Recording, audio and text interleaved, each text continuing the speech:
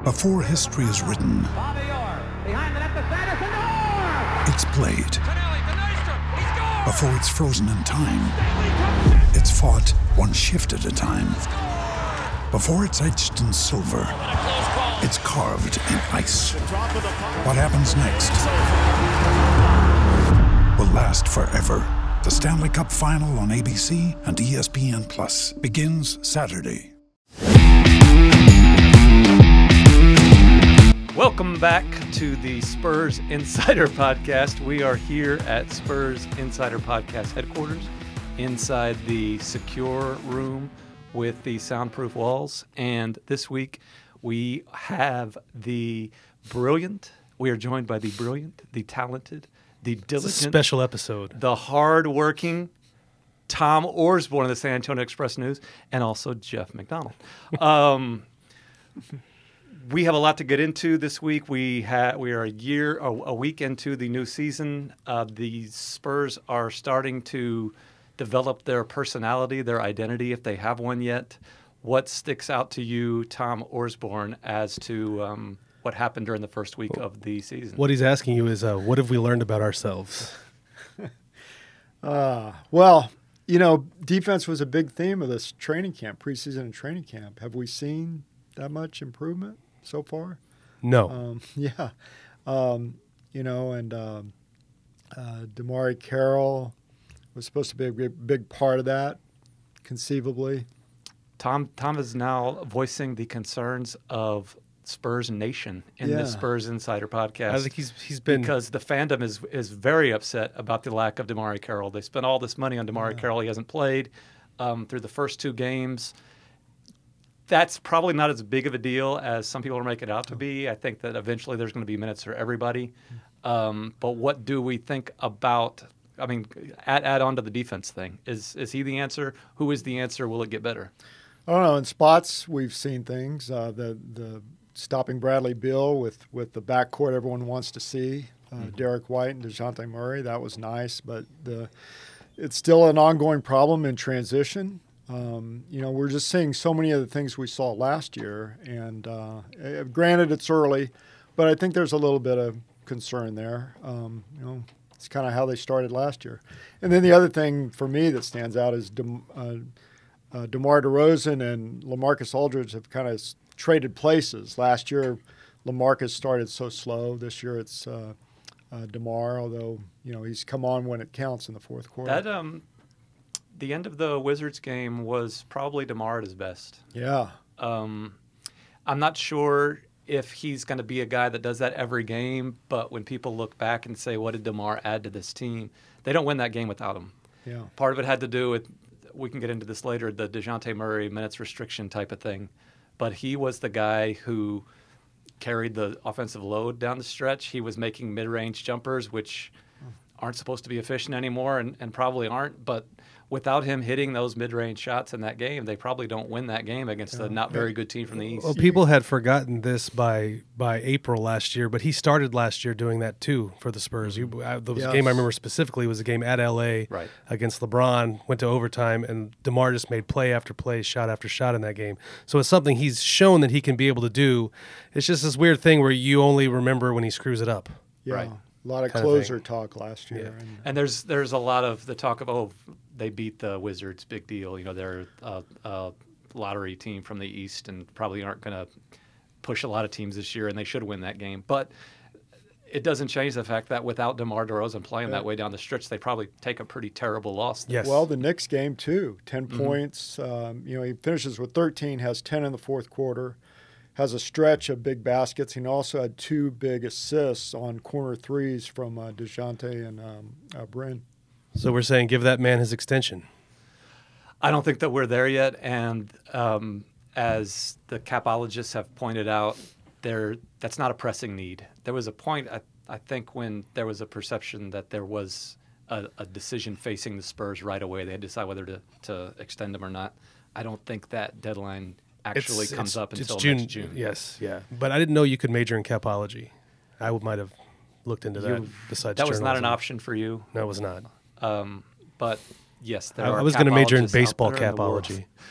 The DeJounte Murray experiment so far. Experiment?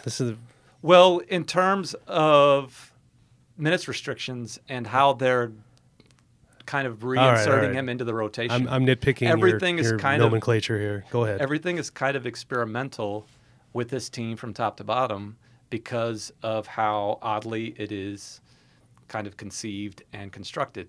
And maybe experiment isn't the right word there, but he can only play how many minutes per game through the first week or two? 20, 25? Somewhere in there. Well, it was 23. Yeah. It was 23 last game, and they didn't want to, they felt like the 5 seconds was... He hasn't played more than 24. Yeah. So, and you probably do not want him sitting the entire second and third quarters. Right. Because that's just anybody who's done anything athletic knows you do something athletic, then you sit for an hour. You're not going to be great after an hour's rest. And you kind of want him to be the starter of the future and get to know how to play with those guys. And that lineup's been pretty good, by the way. So they're kind of stuck in this spot for the short term, maybe, of having to start him or choosing to start him and then not being able to play him in the closing few minutes of tight games like happened against the Wizards. I think a lot of people are sort of wondering when that's going to change. We don't know that yet, I don't think. But for now, it's not the worst thing in the world to have him start and then have a guy like Derek White as a finisher. Sure. And again, this is sort of a temporary thing. It's not going to last all season or all month or anything like that. So that's something else I kind of got on Twitter a little bit this week is, can't they just organize this so DeJounte can start and finish? And the answer is, they could, but maybe that's not optimal. And even so, it's a short-term kind of problem. He's been really good so far. Yeah, I would say so. For a guy coming off of major knee surgery especially. The jump shot that we all heard was going to be this revelation, it's probably not totally there yet, but it's not terrible. It's in between. It's not what he was a couple of years ago. It's definitely improved. You can see it for sure. And just the energy, Tom alluded to this earlier, the defense isn't there yet, but he's been decent in terms of being active on defense and getting in people's faces. They didn't really have a guy last year that could do, I don't know if we're allowed to bring up this guy's name anymore in San Antonio, but could do what Kawhi did, where it's a steal and a layup or a rebound and a layup. They didn't have that guy on the floor last year. And just those 3-4 extra baskets a game can be pretty huge, especially when you're in these tight games that they're in. Yeah, it really is remarkable that he's playing at this clip so early, coming off that injury. And he's putting up a lot of numbers in the context of a minutes restriction. He's just packing that box score. Yeah. Rebounds, and still not playing. Steals. Some turnovers. But that's points. to be expected. Points. Maybe him not playing in the fourth has allowed DeMar to do what he does. I think that's definitely DeMar is not the point guard, but he does a lot of point guardish things. The offense runs through him down the stretch, so that could be part of it. Is that, and that's something I hadn't even thought of before. Maybe DeMar is playing better whenever he is kind of the focal point of the offense, and so you're seeing those fourth quarters from DeMar, and that could be kind of a blessing in disguise to get him going a little bit. What Jeff mentioned earlier about the Kawhi Leonard type fast break baskets. When this offense slowed down last year, that was the thing. It was so hard for them just to get easy buckets. And easy buckets are highly underrated in this league. Yeah. And DeJounte can get you those. Yeah, exactly. That half court last year was just, can DeMar DeRozan or LaMarcus Aldridge make some kind of impossible shot? Mm-hmm. And sometimes they can, and you have a good night. But when they don't, when they do normal human things, you struggle. And so you can get the offense going just by DeJounte Murray steals an inbounds pass and goes and dunks it. Yeah. The way that the Spurs have played so far is and identity questions are kind of trite and cliche and just overdone usually, but I'm going to overdo it here anyway. Does this team know how it wants to win yet? Pop mentioned pregame on the season opener that this might be the most unidentifiable core that he's ever had or has had in a long time. Are we getting closer to seeing that? I can't make heads or tails of this team yet. Stay close and let DeMar DeRozan do his thing. That seems to be the ingredient so far. That's not a way that's built to last. The defensive numbers, like you mentioned, Tom, have not been good. How about the eye test of the defense? Is it a different defensive team than it was a year ago? Will it get there? Because you have DeJounte Murray out there, you have a little more dynamism. I mean, there's more dynamic plays that you see, but then there's still those where like just some assignment bust, miscommunication, and it's layup after layup after layup. I mean, I think the one-on-one defense when you're talking about whoever DeJounte Murray is guarding is probably better than it was at any point last year, but I don't know that team-wise they're there yet. A lot of people will point to the second unit and some deficiencies in that group. Yeah, they're not going to guard much of anybody, I don't think. The second unit features two fan favorites, Patty Mills and Marco Bellinelli. Well, it's funny is they're fan favorites for the people in the arena. Yes. But the people on Twitter like hate everybody that the people in the arena like. It's a weird dynamic. We can get into that some other time. Hence my joke. Why not get into it now? Should Marco Bellinelli and Patty Mills continue to get the second team run that they've been getting so far? And I have no problem with it either way. I'm just looking for a hot take here to kind of sell the Spurs Insider podcast tell them and where the Spurs Nation newsletter. Tell them where they can find all that stuff. You can. I did some research this week because we've been having some problems with people being able to listen to the podcast on expressnews.com, which is your home for all your Spurs needs.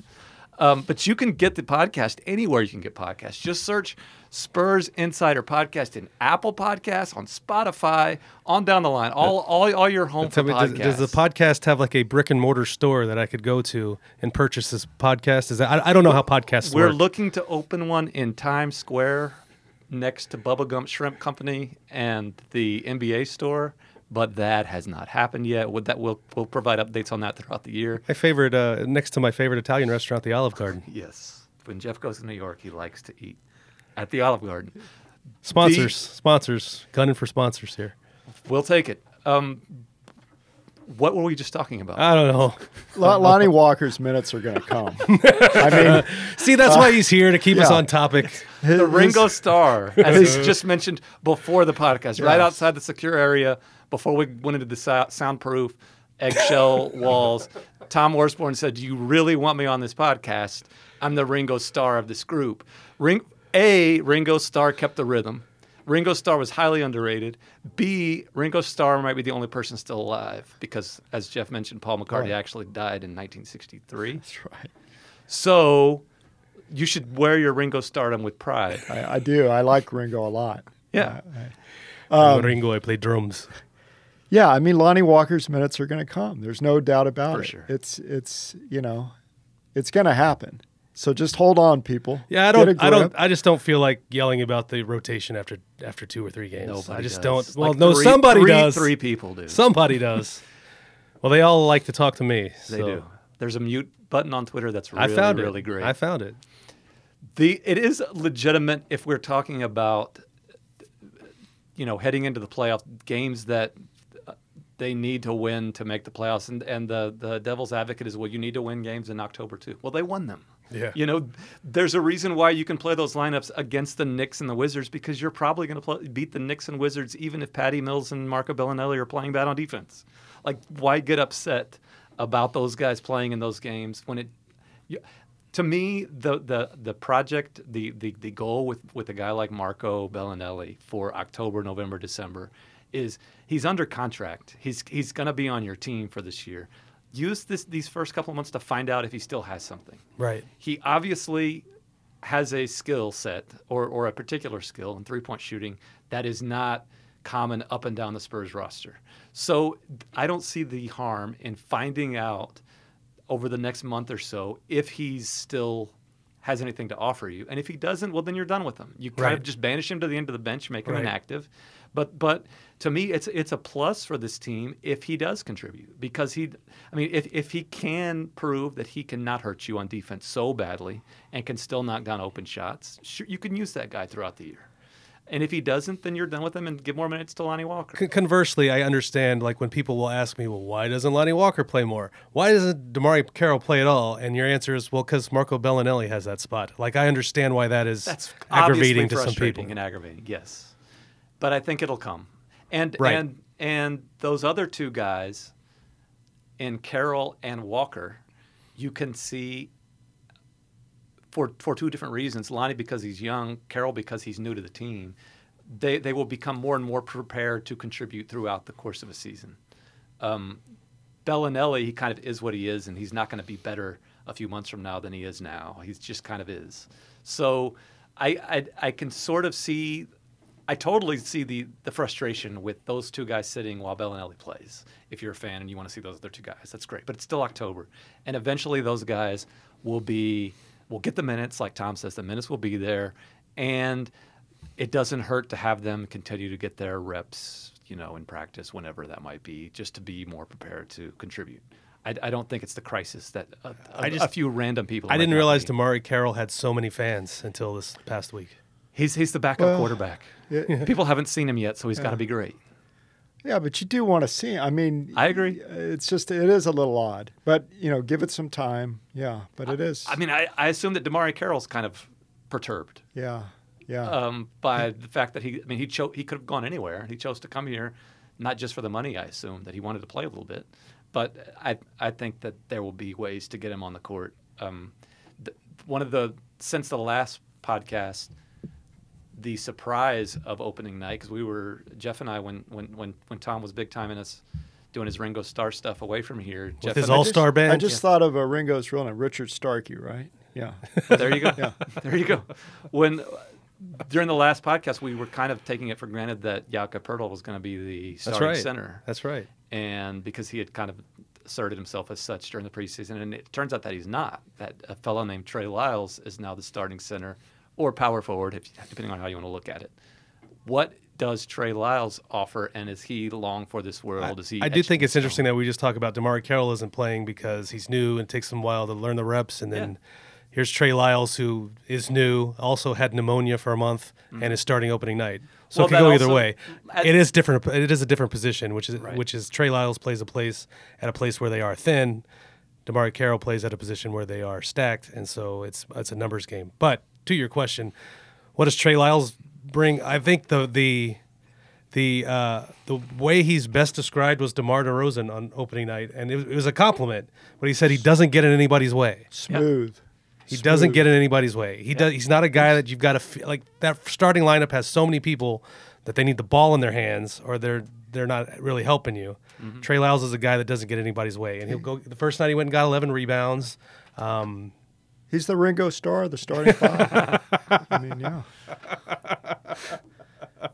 One thing I think that would make him better, and we haven't even seen him try yet, is to show that stretch fourness.